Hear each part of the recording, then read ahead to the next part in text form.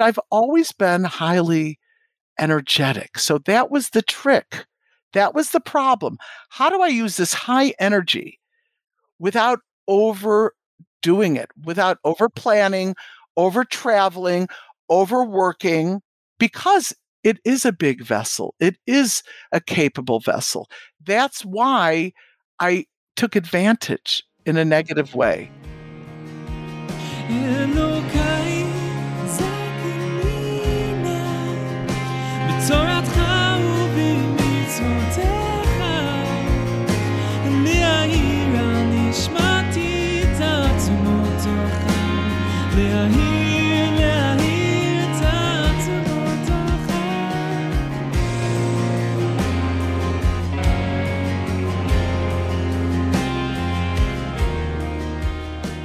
Hi, I'm Tanya, and this is Human and Holy, a podcast where we discuss spiritual ideas in human terms. Today's episode is sponsored by Rabbi Schneur Zalman and Perla Zaltzman as a gift to their daughter Musia, Alea Shalom, in honor of her 13th birthday on the 4th of Adar. In their words, Musia, we hope your celebration in heaven is even more fun than the one on earth. We celebrate your birthday here with longing and with meaning, sharing Torah and Chassidus with many through this podcast in your honor.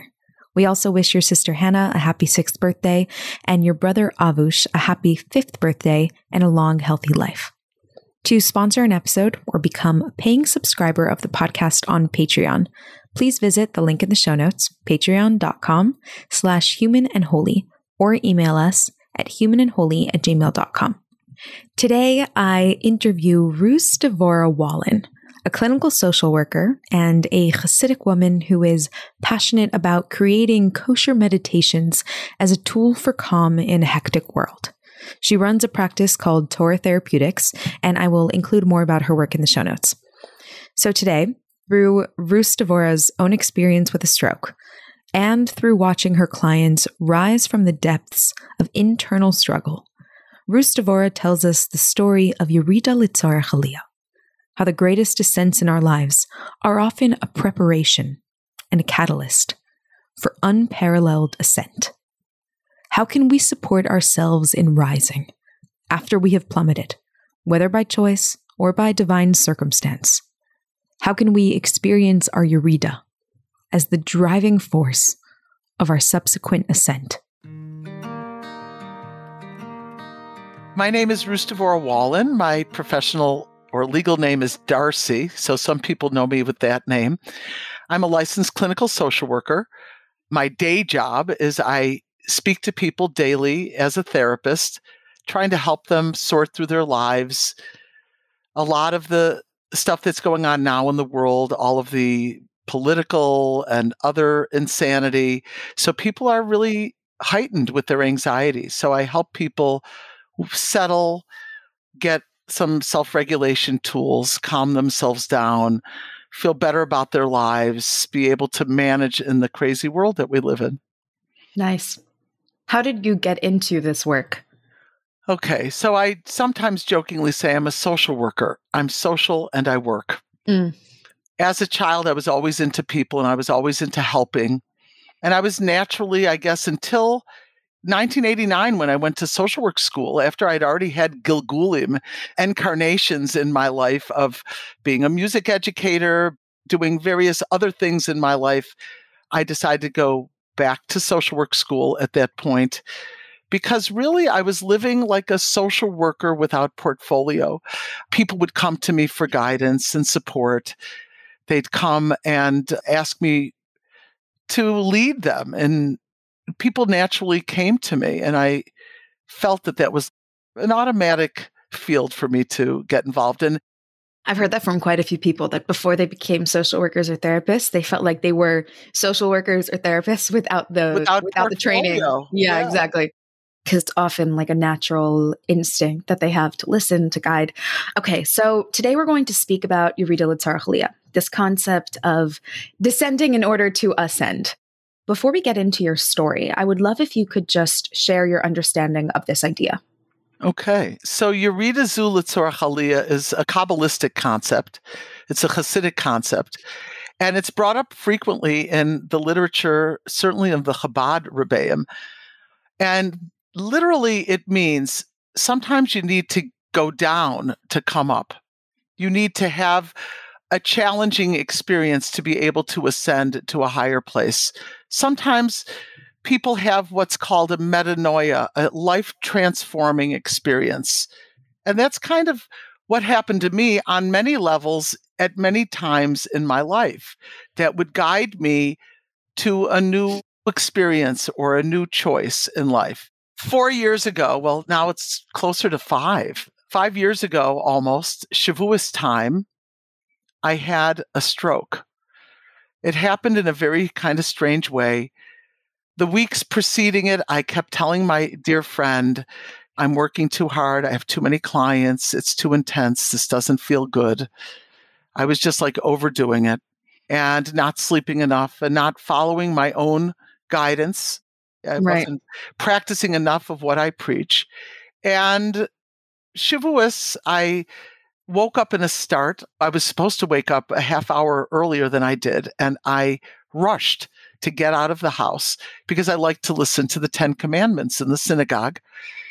And I literally walked to shul, and I listened to the Torah. And then when I was done with whatever prayers I said, I turned around and I came home and I started preparing for that dairy meal. We eat milchiks, we eat dairy, that lunch meal.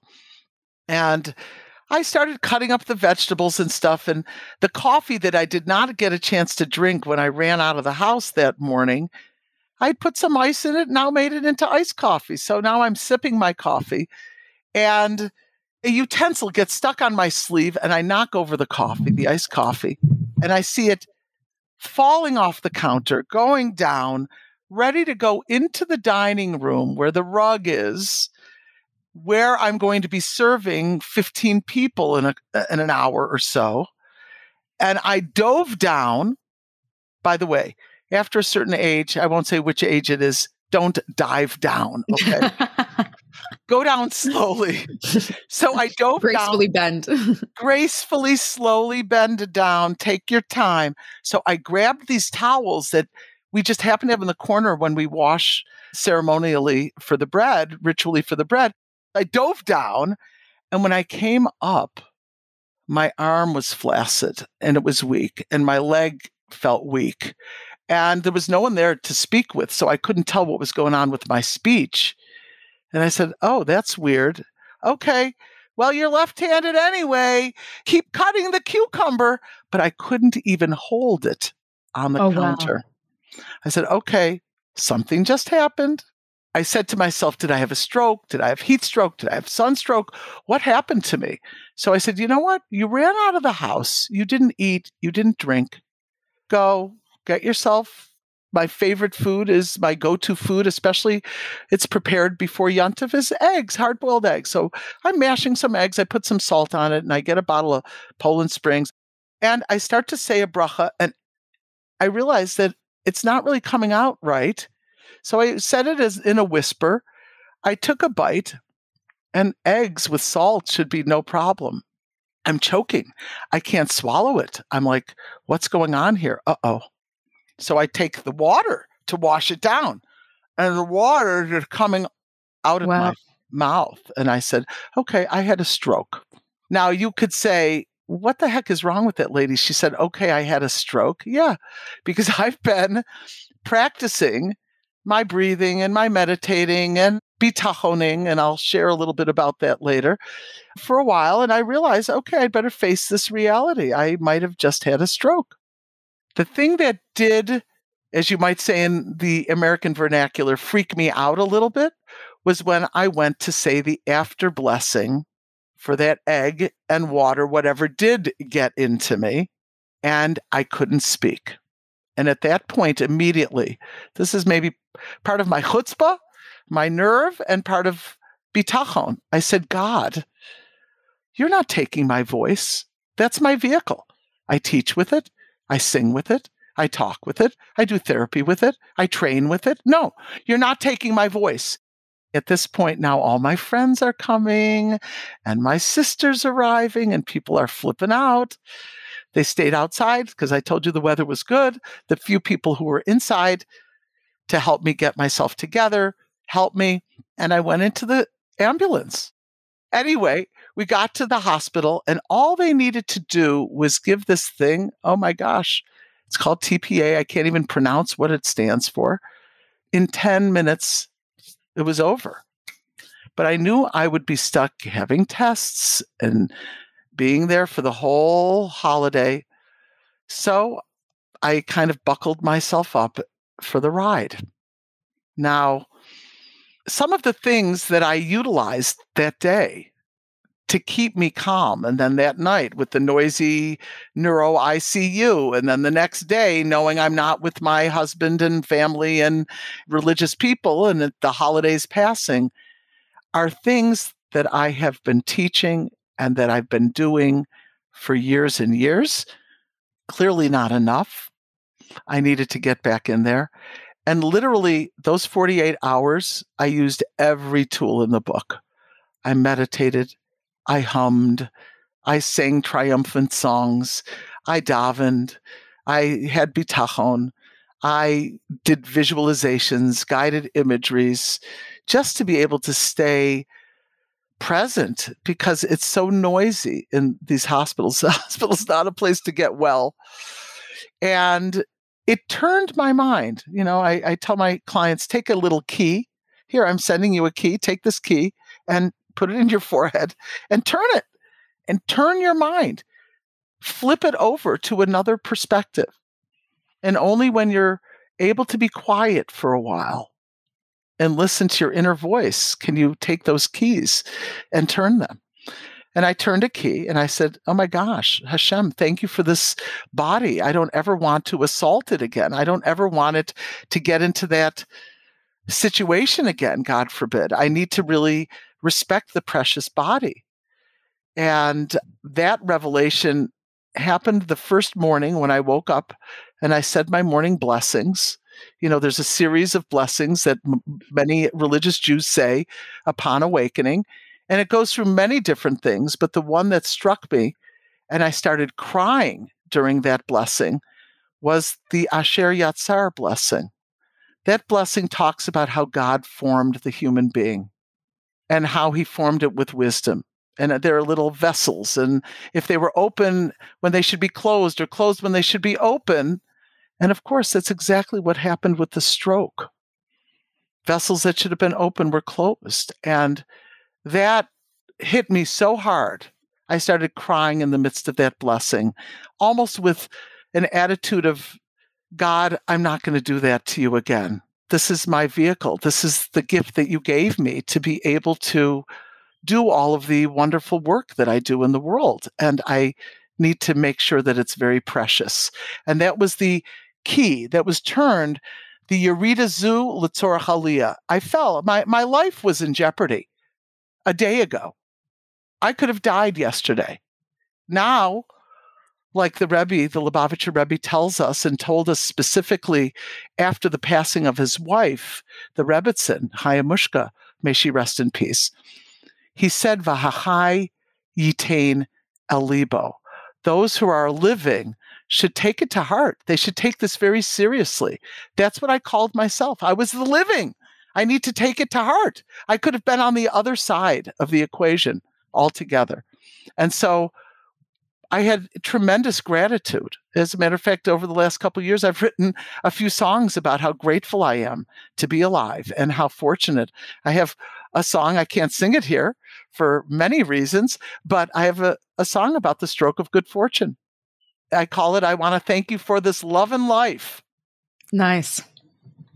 And so everything became brighter and louder and clearer. And the first bike ride I took with my husband, the sky was bluer, the trees were greener, the grass was greener, really. And I'm trying to keep that energetic approach, that kavana, that intention through my life, that every day. It might be hard to remember to take supplements and to meditate and to breathe and to do this and to do that, but I've got to. It's my new mission. I mean, please God, in June, I'm turning 63, and I feel better than I did when I was 25. Wow. Literally, no joke. I'm at my college weight right now. It's like the incredible descent, that brush with death. Yes. Just allowed you to really see the preciousness of your life, to the preciousness of your body. I love how you said that you recognized then how precious your vessel was and how you had to care for it. So that awakening of like, oh my goodness, all of this could have been gone in a moment reminds you how you have the responsibility to care for it so that you could live this beautiful life. Absolutely. You said a brush with death. I've always been a risk taker. So I realized, stop it. Stop thinking that God is going to get you through this one. I was always like a wild kid in high school. That's how I got into the meditation stuff altogether in the first place. You used the word vessel. I don't even know if I said that. But in that song that I told you about, the last verse says, by caring for this vessel, my tool I can use best. It has more fuel to energize and care for all the rest. Gratitude is all I have for all you've given me. I want to thank you for this love and life that you have gifted me. Beautiful. I want to thank you for this second life that you have granted me. And I really believe that. Can you sing it for us? Yeah? Kalisha Warning? What do you think? No, I'm not going to do that. But if people want it, I have a little recording. It's just a rough recording of it. They can request it of you, and you can send it individually to women. Okay. Okay. Afterwards, I'll get it to you. Okay. It is a fun song. It's kind of like a country western kind of folk song. Yeah, I love how you said that at the end. Thank you for this second life which you have granted me. I really believe it. You know, my friends look at me. I mean, between COVID and not seeing people for 2 years, when they've seen me, they're like, whoa. You know, some people haven't seen me in 5 years. That was before the stroke. And they're like, I'm half the man I used to be. Yeah, and you got like a new shot of life and wonder and love. Yes. You know what? But I've always been highly energetic. So that was the trick. That was the problem. How do I use this high energy without overdoing it, without over planning, over traveling, overworking, staying up too late, even if it's recreationally? Tone it down, because it is a big vessel. It is a capable vessel. That's why I took advantage in a negative way. And now I really want to take advantage in the most positive way, which I believe I am. I really believe I am. I feel very blessed. And you know what? It's affected a little bit of everything in my life. I think about things more deeply. I'm more grateful to Hashem and to my friends. And I hope I'm appreciative of my friends. If any of my friends is listening to this, let me know if I'm not appreciative enough of you. And I think my prayer, I don't do a lot of it. God knows we're good friends on many levels, but I'm not one of the biggest daveners, prayers. And I've taken it more intentionally and slower, and more in a meditative way, more in a way of really listening to what I'm saying, what I'm doing to connect with Hashem. So everything kind of got into focus. הנשמה יורדת אל תוך הגוף וצועקת וואי וואי וצועקת וואי וואי ירידה זו צורך עלייה עד שכל זהו כדאי ירידה זו צורך עלייה עד שכל זהו כדאי. I'd love if you could share any example of a client that has experienced this Yuridazu L'Tzarech Aliyah, this descent for the sake of ascent, and what that looked like and how you were able to possibly guide them through it and what the process was? Okay. So there are many such examples. And for the sake of anonymity and protecting the confidentiality of my clients, what I will do is I will morph a couple stories, kind of details together. There won't be any names, okay? But they've all existed. So I'm going to put kind of like two stories together in one. Okay. So I had a woman who had what's called a postpartum psychotic episode. Postpartum psychosis is really serious. It's way more serious than postpartum depression, postpartum anxiety, postpartum bipolar.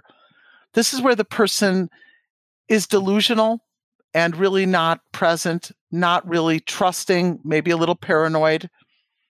And the Rav from her community called me and said, "You need to speak to this woman. You need to help her." I said, "She's not going to call me. Get her husband to call me."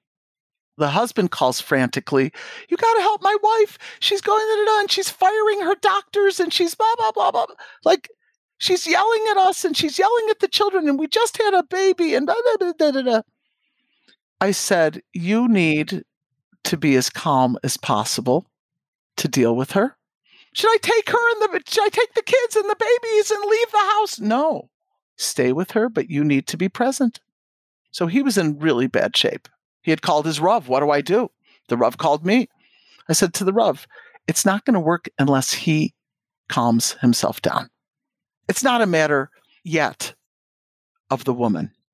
Now, what I've seen now, it's over 30 years in practice. What I've seen is when one spouse takes care of him or herself, the other one wants a little piece of the action. They get a little jealous. So this guy, basically, I taught him some self-regulation. I taught him my meditation. I taught him what I call my breathing contest. I can share it with the audience in a few moments. I can share the actual techniques if you'll allow me to do them in vivo. Yeah. Right here. So this guy not only took my guidance seriously, like he was really into it. So that meditation that I said, do it at least once a day, preferably in the morning. So he did it in the morning before she yelled at him. He did it after she yelled at him again before he went to work. He did it when he sat in the driveway before dinner. Wow. He did it then after she yelled at him again and was out of control. Wow. After several weeks, he was really toned down and he was responding to her in a different way. Now, there's a controversy scientifically, neuroscientifically, if there's a thing called mirror neurons, but we know from the Torah, kamayim panim el panim, kain leva adam ela adam. Just like face is reflected in water back to back, face to face, similarly, the hearts of a person are reflected. So as he toned down, she toned down. As he toned down, she started getting envious, jealous. And she asked him, "What are you smoking? I want some." And he said, "I'm not smoking anything. I'm doing a meditation." And she said, "Give it to me." And then he's texting me frantically, "What do I do?" I said, "What? This is the moment we've been waiting for. Give it to her."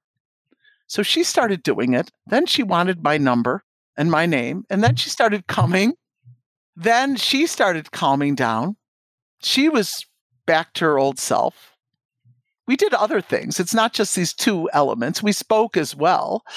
She was in a traumatic situation. She had a post-traumatic disorder with her birth. Unbeknownst to me until we had sessions, she had had a very horrible episode as a young woman. She was attacked. So this brought it up in the birth experience. So she was traumatized. So we did trauma work, but mainly it was my breathing technique that I'll teach your audience and the meditation that she said really helped her stay present and bolstered and calm. And then the couple came together at that hour. It was in the evening. They were on the West Coast somewhere. And they did really well. Of course, she had to reconcile what she had done to her poor husband. And the interesting phenomenon in this story is very often other things get improved while people are. So a lot of Eurytos get elevated. So he did well. She did well. The children did better. But another crazy thing, the man had a particular syndrome called Tourette's. And the Tourette's syndrome causes a person to have vocal tics, movement tics. As he was learning the meditation, those were getting better. Prior, when she was freaking out on him, they were getting worse. Right. So as he calmed his nervous system and his body and his neshama, which I call the three-legged stool, he was able to heal himself of that other thing. So that's one little story. I mean, it's a big story, but I've seen this many times with my clients. אל תוך הגוף וצועקת וואי וואי וצועקת וואי וואי ירידה זו צורך עלייה עד שכל the body, mind, and neshama, the soul, are intertwined. You can't separate them. So what goes on in the mind affects the body. What goes on in the body affects the mind and the soul. If I'm upset about something, then it's going to make my heart pound, my body stiffen up, sensations occur in my body, butterflies or whatever. And then guess what? Then I stop thinking that God has my back. Maybe Hashem's not really there. And then so each of the, what I call legs of the stool, fall down. Doesn't matter which leg you enter with, right? You need a minimum of 3 legs to sustain a stool to keep it stabilized. Nice. So if one leg falls, they all go. If my mind goes and I think drastic thoughts, then my body starts doing its thing. My neshama forgets that God is right here with you. And it goes the other way around. If a person has, let's say, some devastating spiritual crisis, so then, of course, they're feeling bad, and then they're thinking bad thoughts, and then their body gets affected. It gets dragged into it. Yeah, and like also in the positive direction, when you change one thing for the better, like you said, the meditation, then everything in your life shifts. There's no way to make a single change without shifting everything. Exactly, so positive or negative. I love how I love how you said that about the postpartum psychosis, that so much shifted when the husband reached out for help, and not only the things that were directly connected to why they came to you. So sometimes reaching that low place, though it feels so painful at the time, could be the biggest gift in just shifting everything. Exactly. I'll just share another little vignette about my own Yerida Zu L'Tzorach Aliyah. So about 15 years ago, my mother was very frail. May she rest in peace now, but at that point she was very frail. My father was weakening as well. They live in Buffalo, New York. And I lived in Crown Heights for about 30 years on and off. And I never really wanted to leave. Everything was there, my Torah classes, my social life, my practice, my therapy practice. From New York, because I love to teach and speak, I would go to different emissaries, shluchim around the world. And New York, it's an easy place to leave from, right? I mean, maybe not during COVID, but before the COVIDian era, New York was like the ideal place to live for the things that I wanted. As an observant Jew, Buffalo is not the center of Jewish learning and scholarship. So what ended up happening was we decided that we're going to come home. We got blessings from our rabbi and such. And we came to Buffalo, but I had to get rid of my practice, the packing and the unpacking. I came here to take care of my mother. She was not doing well.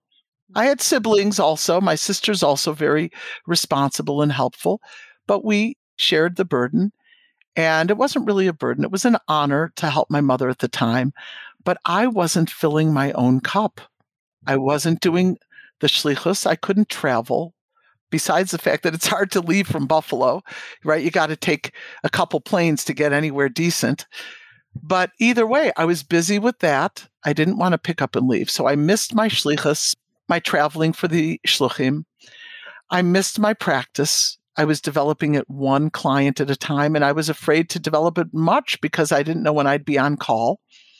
I didn't have my friends. I didn't have my shiurim. Kosher food is a pain here to acquire, especially if you're a foodie and you like good food. No restaurants here. So the whole thing, the friendships and everything, it was really heavy. It's not a confession. I'm going to say outright in front of the whole audience that I had what's called a situational depression. I could diagnose myself. I knew I was depressed. I'm licensed in New York to diagnose myself. And here you were in Buffalo, so that's in New York. Exactly. I was permitted. Yeah. And lo and behold, I was stuck. And you'll think it's crazy, but whenever I've had anything, I try to identify with my clients in whatever subtle way. And I said to myself, wow, you really need to appreciate how hard it is for your clients to get out of that pit. So depression is very different from anxiety. It's the opposite energy. So anxiety is high energy. It's too intense. Depression is a very deep, low energy. So there may be opposite ends of the spectrum, depending on how intense the anxiety or the depression is. But depression, I'll tell you, any day I would rather work with an anxiety-ridden client than a depressed one because it's really hard to get them up. And one day, while I was in this little situational depression, my husband says to me, "You want to take a bike ride?" And I said, "No, I'm not in the mood." And I said, "What? You said that?" Not to him. I said that to myself. "You said that? Get off of the couch, go get your helmet and your riding skirt and sneakers and get on the bike." I mean, you tell this to your clients. How dare you not follow your own instruction? So I did that, and I got on the bike, and it was a nice spring day. And do you think for a moment, Tanya, I said, "Oh, man, I wish I were moping on the couch." No. Man, I really wish I were moping. No, Right. not for a split second. What happened was everything turned. So what you're talking about is really potent. Sometimes it's just one step. Yes. Take that key, right? All you may need to do is turn it one crank. It may not need to go all the way to the other end. It may not need to be a 180. Let's take 1 degree. Let's take Nice. two degrees of growth. So what I did at that moment, I said, okay, this is a klal. This is a general rule. And I created a caveat. And the caveat goes like this. And my clients who are stuck in the pits know the caveat. It goes like this. It's not the motivation that gets you moving. It's the moving that gets you motivated. Oh, that's so good. All you need to do is take that first step that you're talking about. Wow. Right? And the Rambam teaches it. The Torah knew this forever. Let's go to the Mishnah. Mitzvah gereres mitzvah, avera gereres avera. Now you could say, well, maybe I'm not doing a mitzvah or an avera, but something in the good direction gets a trail, a train of good deeds. And something in the negative direction, it attracts. It's magnetic. It magnetizes you. So the more you sit, the more you're going to want to sit. Right? The people say I'm lazy. Don't call yourself lazy. I call that a 4-letter swear word. Right? All you need to do is put one foot down and go. Nice. Just get off the couch and get on the bike. And once you're on the bike, you're like, I can't believe I didn't want to get on the bike. Yeah. So it's not the motivation that gets you moving. It's the moving that gets you motivated. And that's great. And that is really the basis of your Rita Zulitz or Chaliyah. Until you've got a recognition that you fell, how are you going to come back up? You don't have any reason to do so. That's such a good point. Like, I know a personal example with my phone is that I have to have crossed the boundary of how long I want to spend on my phone to the point that I really don't feel good. I got sick from it. I hurt myself in it. In order to be like, wow, I failed. And only then can I make real changes, as opposed to like, whatever, I should spend less time on my phone, you know? Well, but it's like, don't go there too often, Tanya. Don't go there too often. No. I actually have real intense time restrictions on my phone, really strong boundaries. But it did take one evening of just spending so much time that I just felt nauseous and sick. And it does have physiological effects on us. I like that idea that you have to have the recognition that you failed in order to really take a hard look in the mirror and say, what am I going to change to make the situation consistently better? Not just like a little better tomorrow. Because I think sometimes what happens is that the next day you do better, and then the next day you fall again. But if you're able to recognize the failure, then you can ascend from there. Exactly. And we see that throughout the Torah, throughout Hasidus, right? We see the Rebbe on Tes Zayin Sivan, the 16th of Sivan, in Hayom Yom, in the daily diary, where he's got interesting insights and thoughts, Torah thoughts. He says, for a person to heal of an illness, they first need to recognize that it's there, right? Mm. You can't turn around if you don't recognize that it's there.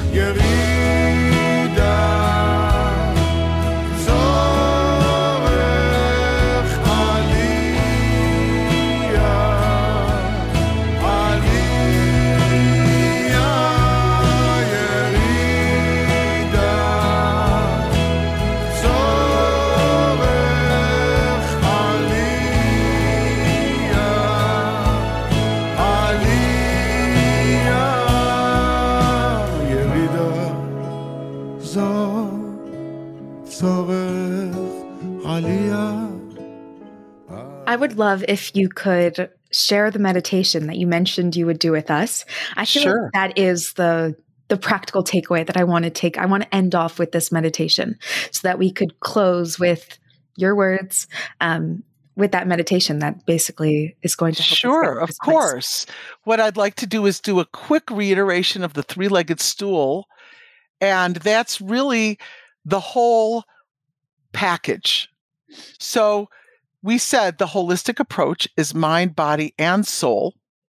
Even though I go to courses at Harvard that are called mind-body medicine, they talk about the soul.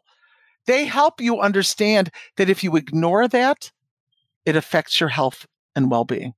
So in the three-legged stool, the spiritual leg of the stool is bitachon, trusting that God has your back. Because then you're not going to be anxious, and then your body's not going to be affected, and your mind's not going to be affected. I trust that God has me on this path. So I tell people, this is, let's say, the simplest way to do the three-legged stool. Do it all in bed. So right before bed, read one of these letters or anything about trusting in God or anything that's spiritually inspiring to you that you trust. Then, after whatever you do, a lot of your audience probably says Shema and does some little religious stuff. But whatever you do your PJs, you do your supplements, you do your whatever, the turning out the lights and everything. After the Shema, at the very end, when you're about to fall asleep, then we do the thing for the body, to relax the body, to ease it into sleep mode. So the neshama, the soul, is being bathed in what I call a calm balm.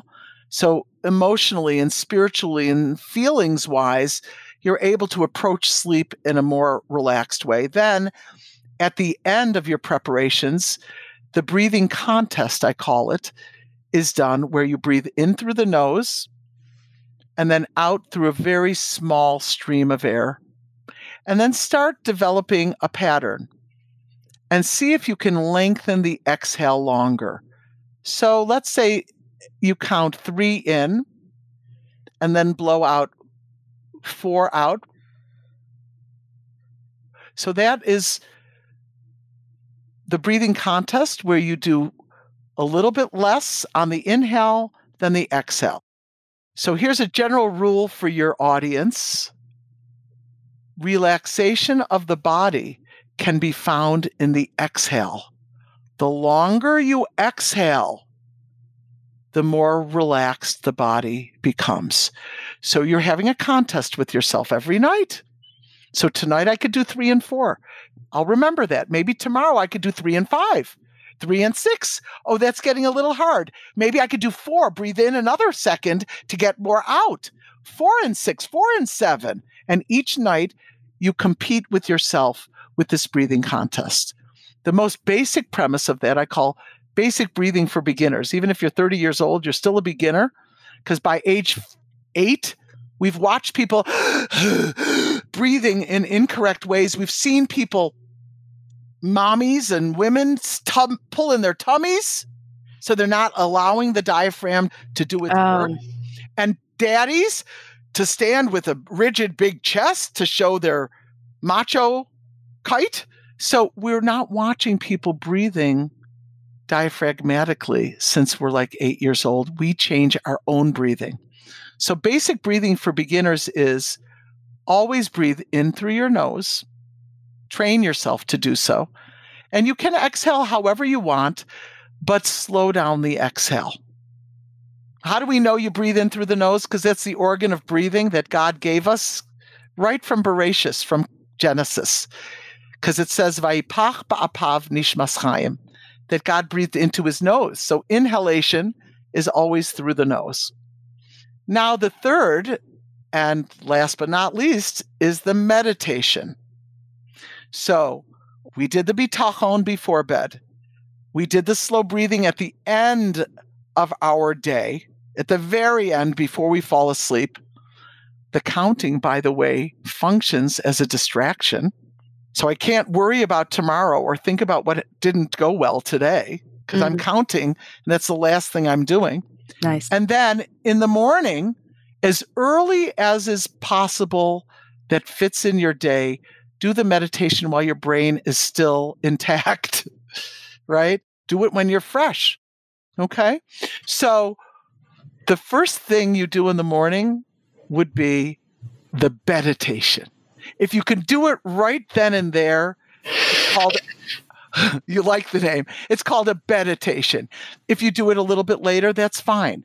Do it as a meditation before your day gets too hectic, because later on you won't have the capacity or the inclination or the ability. Okay, so here y'all go. I'm going to do, let's say, a 3-minute sample, just to give the audience a flavor of how this is. And should I close my eyes? You're welcome to. I'll give you those instructions once I do. So the basic premise of the meditation, really, we said it's for the mind. So we soothed the neshama, we relaxed and calmed the body. Now what we want to do is settle the mind. We're not trying to get everything out of the mind. We're not trying to blank out the mind and empty the mind. What we want to do is for it to settle, to become the chooser of where our thoughts go. So in the meditation, I'm going to say, you're going to focus on your breath and its sensations. And your mind's going to wander, because that's what minds do. Just bring your attention back. So you become the chooser of where your mind goes in this exercise. Okay. So if you're willing, close your eyes and start paying attention to your breathing. It can be anything to do with your breath. So, for instance, you may start noticing, whether you're breathing through your nose or mouth, that as you inhale, the air's been cooled. And then when you breathe out and exhale, the air is warmed by your body. Just notice that phenomenon. Maybe you'll also begin to notice that as you inhale, your chest or tummy expand. And then when you exhale, it contracts. Just notice.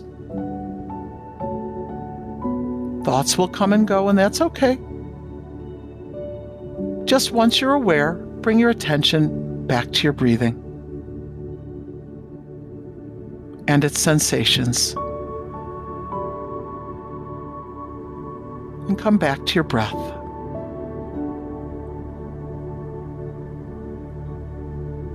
Back to your breathing.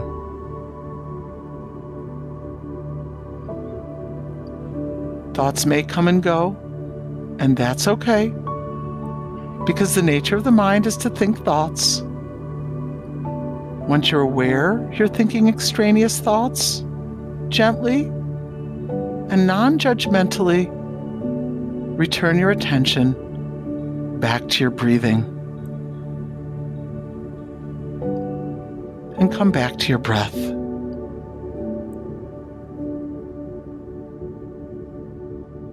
Back to your breath.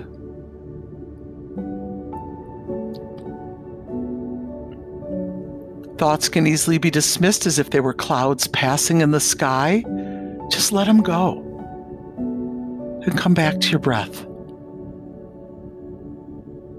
Or you can imagine them like a leaf floating down the stream. Just let it go and bring your attention back to your breathing. And come back to your breath.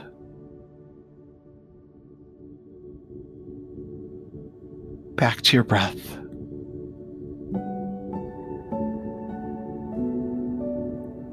Now, in the interest of time, this has been abbreviated, but commend yourself for taking this time. And when I count to 3, we'll open our eyes. 1, 2, 3. And there you have it. How was that for you, Tanya? So good. Yeah? I'm still waking up from it.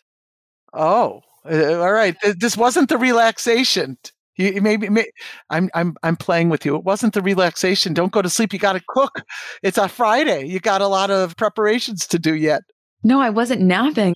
I felt like I was exercising, which is interesting. That's exactly what it should be like, because the returning to the breath is not easy necessarily, especially when there are extraneous sounds and noises, right? And there are things going on in our environment.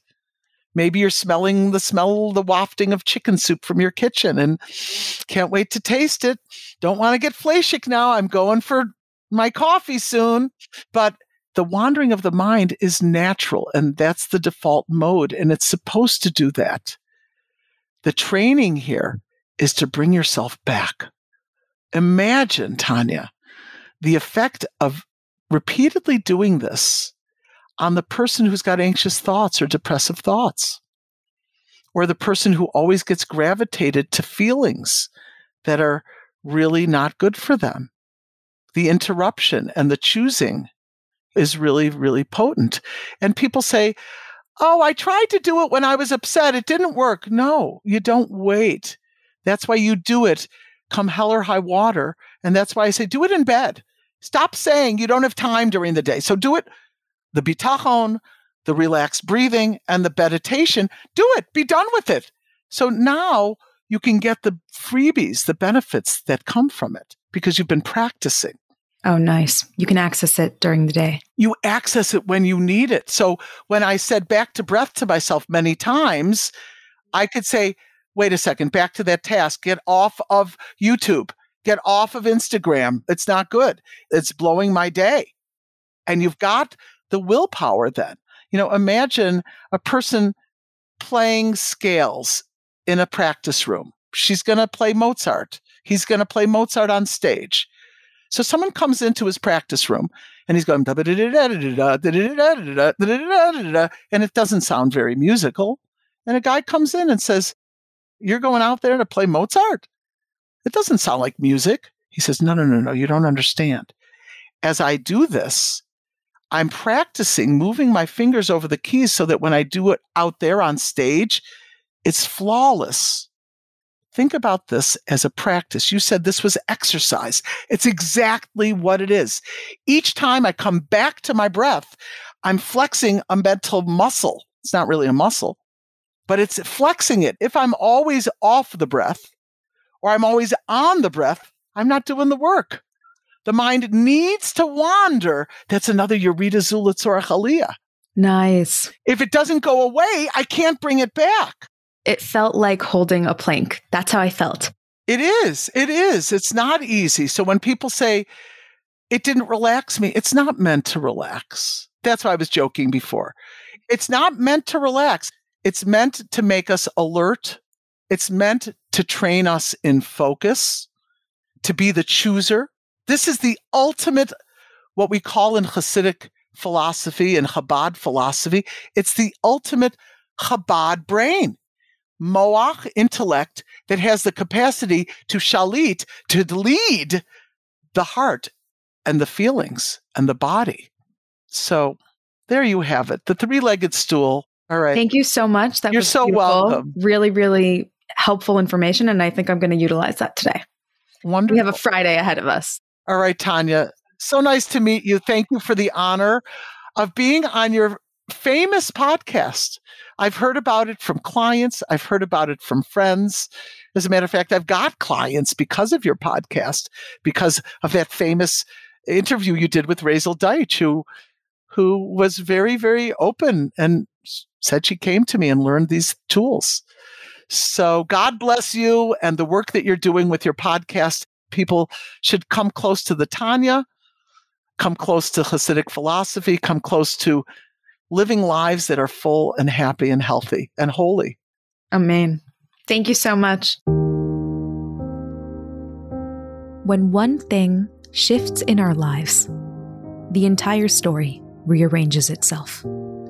Often, what seems like the deepest descent is really just a preparation for a greater story to emerge. A woman experiences postpartum psychosis. Only one thing shifts. Her husband learns tools to stay regulated. And then the entire story changes. She seeks help. Her trauma rises to the surface. His Tourette's begin to calm down. It's not a story of magic. It's a story of movement. After years of overwork and unhealthy habits, Ruth Devora experiences a stroke on the holy day of Shavuos. She briefly loses the health she had always known. The entire story changes. With renewed gratitude and self-awareness, she begins to shift the way she cares for her soul's vessel. She says that her entire life changed. And you can hear, this is not a story of magic. It's a story of movement.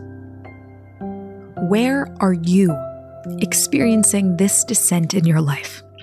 It doesn't have to be a stroke or postpartum psychosis, though it can be and it might. But do you feel stuck in any way, in a low and narrow place? It could be too much time on your phone. It could be a friendship disintegrating before your eyes. It could be an internal battle of self-worth. See what would happen if you allowed that descent to push you towards a tiny shift. What would happen if you recognize that the feeling of stuckness is signaling that it's time to move, to take that one step? And then you will watch how so much in your life begins to rearrange itself to accommodate that one minuscule ascent.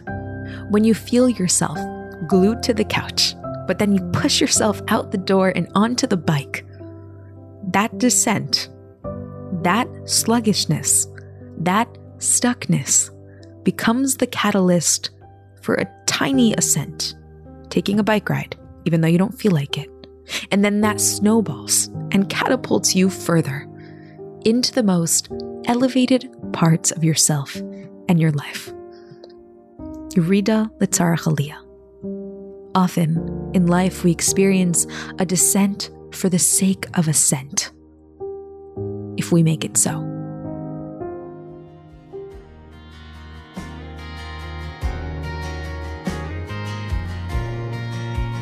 אלוקיי זכני נא בתורתך ובמצוותיך לחבר את נשמתי תמיד אליך